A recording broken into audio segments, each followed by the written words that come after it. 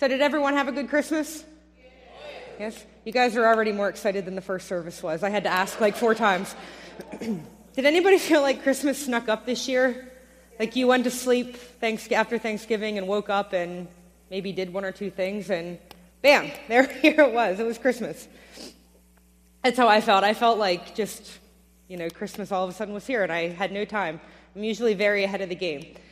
But I hope that you all had time, that you could spend some time with your family and friends, that you could rest in a normally busy season, and that you could really spend time focusing on Jesus' birthday. That's what it's all about. We had a pretty crazy Christmas at our house this year. It was Zane's first Christmas. I think there's a picture of him up there. When you preach, you get to show pictures of your kids, so that's one of the added bonuses. He didn't really understand a whole lot about Christmas, but he liked to tear wrapping paper and climb on boxes, and he also discovered the switch to turn on and off our Christmas lights, so we had a little light show at our house for a while too. But I love Christmas time, even with all the craziness we had this year. I love getting together with family and friends. I love getting a tree. I love the cookies. Who doesn't? But what I really love about Christmas is Christmas lights. And in fact, second only to Jesus being born, I would say Christmas lights are my favorite thing about Christmas. I think that's why I like that video so much. I can totally relate with those neighbors. I would love to leave my Christmas lights up all year round. Ian's now rolling his eyes at me, I think. One year, Ian and I went to Williamsburg, Virginia just before Christmas, and we came across this tree, the picture right there, and the tree was totally covered in lights. You could not even see the bark of the trunk. It was all lights. And when I walked up to it, I feel like there was a choir of angels singing, and, just this heavenly tree sat down in front of me. So I asked Ian if we could do that at our house, and he did give it his best effort. We just ran out of lights around 2000, somewhere around there. So it's a work in progress. That's my goal, that we'll get there some year. I'm not sure why I love Christmas lights so much. I do. And I find myself on several occasions driving home. I don't really like winter. I don't like being cold. So I'll get in my car, I'll leave work or be at the store or something, and I'll be kind of grumpy and I'm tense because I'm shivering and it's dark, and I prefer the sunlight to it being nighttime because it makes me tired. So I'm driving home and I'm kind of grumpy, but I feel a smile creep across my face when I see all of the houses decorated and illuminated with lights, and my commute can turn very quickly from bah humbug to humming Christmas carols. I love the lights. And when Christmas is over, I dread this time of year that we're now entering when people start to take down their lights. Because now when I drive home, it's just going to be dark and cold, and there's no Christmas lights for me to look at. So I think I want to start doing what that house does. That will be my service to our neighbors. I will be the house that is lit up all year long for them. But what would be so bad about that? Ian saying no. Yes. What would be so bad about celebrating Christmas longer? After all, it's Jesus' birthday. Why should we not celebrate this? There's just something about Christmas time that just brings joy to a lot of people. I won't say everyone. There are some Scrooges out there. But I know I'm not the only one that feels this way. I was listening to Christmas radio in my car, and I've heard this exact question or thought echoed. There's some guys up here on the screen that have echoed my thought. Bon Jovi tells us that he wishes every day could be like Christmas. Bryan Adams tells us there's something about Christmas time that makes him wish it were Christmas every day. And even Elvis asks, why can't every day be like Christmas? I think Elvis is onto something here. Why can't every day be like Christmas? What would be so bad about that? I don't mean the lights or the trees or even the cookies, but why can't every day be filled with the spirit that we feel around Christmas time? Bon Jovi sings, there will be carolers singing Silent Night.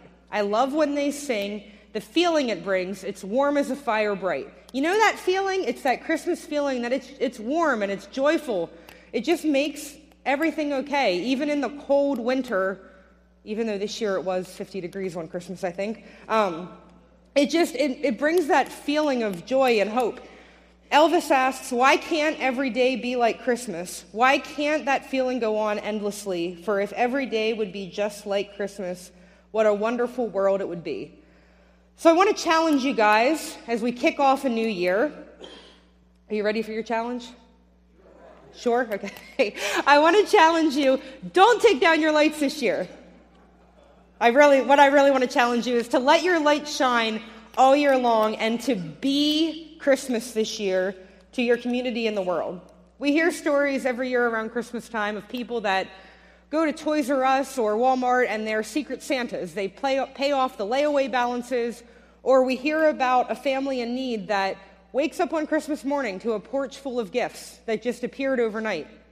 Here at Cornerstone, we were able to sponsor almost 50 kids through our Adopt a Family program and provide Christmas gifts to them.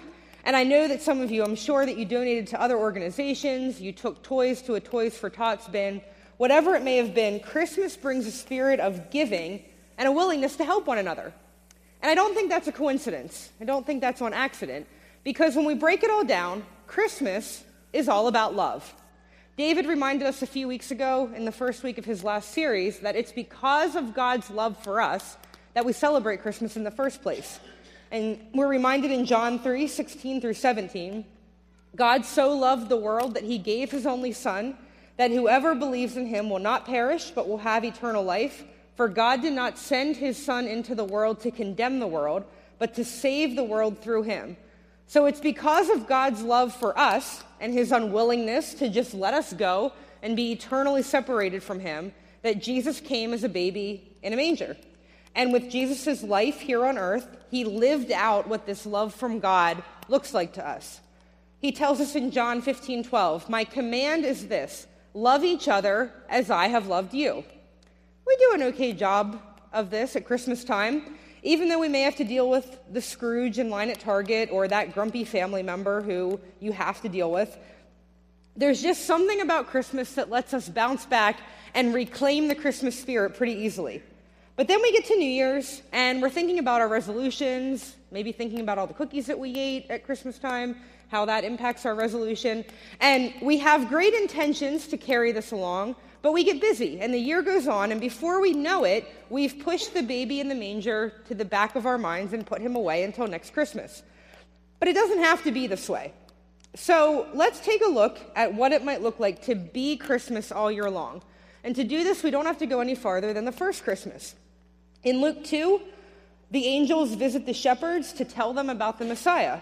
And here's what it says. "But the angel said to them, 'Do not be afraid. I bring you good news that will cause great joy for all the people. Today in the town of David, a Savior has been born to you. He is the Messiah, the Lord. This will be a sign to you. You will find a baby wrapped in cloth and lying in a manger.'" So the angels deliver this message to the shepherds when Christ was born, that the Messiah had arrived. And that's a huge announcement in and of itself. But it's what happens next that puts the icing on the cake. And I love this part. I love to picture it in my head if you were standing out there in the field with the shepherds. "Suddenly, a great company of the heavenly host appeared with the angel, praising God and saying, 'Glory to God in the highest heaven, and on earth, peace to those on whom his favor rests.'" What better way to kick off a birthday celebration for Jesus, not to mention announcing the Messiah, than a whole army of angels praising God? Just imagine what that would have been like. You're in the dark around your campfire as a shepherd, and the sky just fills with angels worshiping and praising God. It would be incredible. And if we follow the angels' lead here, we get the first step to be Christmas to the world. We show our love to God, who first showed his love to us. We take time to worship him and thank him for all of the things that he's done in our lives. We take time to thank him for what he's doing around us, in the world around us. There are so good things happening. We get to practice this step quite a bit at Christmas time, if we choose. There's extra church services we can go to where we reflect on God's gift. There are concerts we can go to where we sing, "Joy to the world, the Lord has come." And we can even put a bumper sticker on our car that reminds everyone behind us, Jesus is the reason for this season. It's all about him.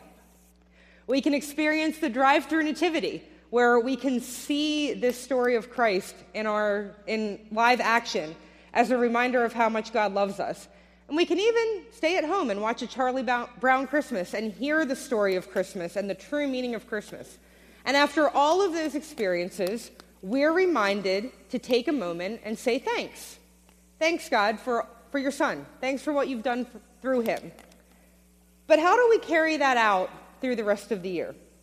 Do we remember Jesus on Valentine's Day when we celebrate love? Do we remember him on the 4th of July when we talk about freedom? We might. But if we want to be Christmas to the world, we need to remember that Christmas is more than just a day or even a season. And we need to remember that the Christmas story starts way back in the beginning, when God created the heavens and earth, and he created Adam and Eve. And a few chapters later in the Bible, Adam and Eve made a bad decision. They sinned, and that led to humanity's separation from God, and it led to our need for a Savior. So God sent this baby in a manger, and the Christmas story continues not only at the manger, but through our Easter celebrations, when we remember what Jesus did with his death on the cross as a sacrifice for us. And we continue the story when he defeated death, when he rose again. And the story doesn't end until God defeats Satan and all evil once and for all. See, the angels weren't just celebrating this baby being born, they were celebrating the big picture. They knew that with this little baby, God had set his plan into motion to restore our relationship with him and to make that right so we could be back together with him. So if we want to be Christmas to the world, we need to constantly celebrate the fact that God loves us so much that he sent his son so that we could be saved and that we could live. And if we want to be Christmas to the world, we need to start by showing our love to God and experiencing his love for us. And once we experience his love, it's natural for us to take the next step. To continue to be Christmas to the world, we need to love others. We know that Jesus commands us to love one another. I read that a few moments ago. But he challenges us a little more. John 13:35 says, "By this, everyone will know that you are my disciples, if you love one another." So he doesn't just tell us to love one another. He says, if you really want people to know about Christmas, if you really want people to know what I'm all about, here's how you do it. Love each other. Love one another. We were created for relationships. We were created to be together. We weren't meant to go through life alone. So let's look at another part of the Christmas story when Mary visits Elizabeth. Luke 1:39-45. A few days later, Mary hurried to the hill country of Judea, to the town where Zechariah lived. She entered the house and greeted Elizabeth. At the sound of Mary's greeting, Elizabeth's child leaped within her, and Elizabeth was filled with the Holy Spirit. Elizabeth gave a glad cry and exclaimed, "God has blessed you above all women, and your child is blessed. Why am I so honored that the mother of my Lord should visit me? When I heard your greeting, the baby in my womb jumped for joy. You are blessed because you believed that the Lord would do what he said." So picture this encounter for a moment. Elizabeth is pregnant, and the Bible tells us she's very old. That's how she's described. And Mary is pregnant. She just found out with God's son. So in this greeting, there's a whole lot of pregnancy emotions happening. There were probably some tears in this, probably some squealing. But in this time for both of them, they were about to enter the most exciting and scary and unfamiliar time of their life. And what did they do? They started by celebrating God. They talked about, you are blessed because you believed that God keeps his promises. And then they went through it together. When Mary went to visit Elizabeth, I'm sure that she was questioning a lot of things. What will Joseph think? What will my parents think? What will my neighbors think? What are people going to say about me when they hear about this? At the same time, Elizabeth was very old, and she probably had started to give up hope of ever having a baby, but she was wise, and she trusted in God's promise. The Bible tells us that Mary stayed there about 3 months before turning home, and I am sure in that time, those 3 months, that Mary and Elizabeth did a lot of talking and a lot of praying about the situation they were in. And I'm sure that they were living out Ecclesiastes 4:9-12. 2 people are better off than one, for they can help each other succeed. If one person falls, the other can reach out and help. But someone who falls alone is in real trouble. Likewise, 2 people lying close together can keep each other warm. But how can one be warm alone? A person standing alone can be attacked and defeated, but 2 can stand back to back and conquer. 3 are even better, for a triple-braided cord is not easily broken. In a time for both of these women that was filled with new challenges, exciting, unknown, scary, whatever it may have been, they had each other. They could support one another. They could encourage one another. They could remind each other of God's plan and trust his guidance on each step of their journey together. And this is step 2, to be Christmas, because the fact is, we're better together. We're better when we love one another and support one another and we encourage one another. We practice this sometimes around Christmas when we go to Christmas parties with each other. We get together. We call family and friends we may not see often. We support each other, especially if a loved one is entering the Christmas season without a loved one for the first time because of a death or a separation. We stand by each other and we lift each other up. But what happens next in your life? Do you have an Elizabeth in your life? Do you have someone to support you and hold you accountable, to trust in God's plan and in his promises? Do you have someone to walk through life with you all throughout the year, not just around Christmas time? If you don't, maybe it's time to look at getting connected to a group or a team so that you can not only love others, but you can be loved in return. After all, that's the basis of the Christmas spirit, and we see it lived out in these 2 women, to love God and to love others like God loves us. And once we experience his love and we start to love others, we can be Christmas all year long. And there's one more piece to all of this, and to do that, we can follow the example of the shepherds. This is after the angels had delivered the good news to them. Luke 2:15-20. When the angels had left them and gone into heaven, the shepherds said to one another, "Let's go to Bethlehem and see this thing that has happened, which the Lord has told us about." So they hurried off and found Mary and Joseph and the baby who was lying in the manger. When they had seen him, they spread the word concerning what had been told to them about the child, and all who heard it were amazed at what the shepherds said to them. But Mary treasured up all these things and pondered them in her heart. The shepherds returned, glorifying and praising God for all the things they had heard and seen, which were just as they had been told. So step 3, to be Christmas, we tell everyone. We follow the shepherd's lead and we spread the word about all of the amazing things that God has done. The shepherds told everyone about this baby lying in a manger and how the angels told them, and the Bible tells us everyone was amazed that heard it. How would you not be amazed by this story? It's incredible. At Christmas, it's easy for us to share the story of Jesus. There's a lot of easy ways. You can invite someone to a Christmas Eve service. You can invite someone to the drive-through nativity. You can share Christ's love through a donation or volunteer work. But God is doing amazing things all throughout the year. He's done incredible things in my life. I know he's done great things in your life. And I know that he has incredible plans for every single one of us. And we should be so excited about this. We should be shouting this from the rooftops, telling people about how amazing our God is. And maybe you noticed in this part of the story that the shepherds returned and they praised God for everything that they had heard. They went back to the first step. If this is sounding a little familiar to you, it should be. That's a good thing. In order to be Christmas, there's 3 things we need to do. We need to celebrate our awesome God. We need to connect with his people, and we need to reach out to the lost and missing and share all that we have seen and heard about Jesus. There it is. Celebrate, connect, and reach. Here at Cornerstone, we've done some of the hard work for you. You can just jump right into this to be Christmas. So as we enter a new year, I hope that you take this new challenge to heart. I challenge you to be Christmas to the world, to your community, all year long.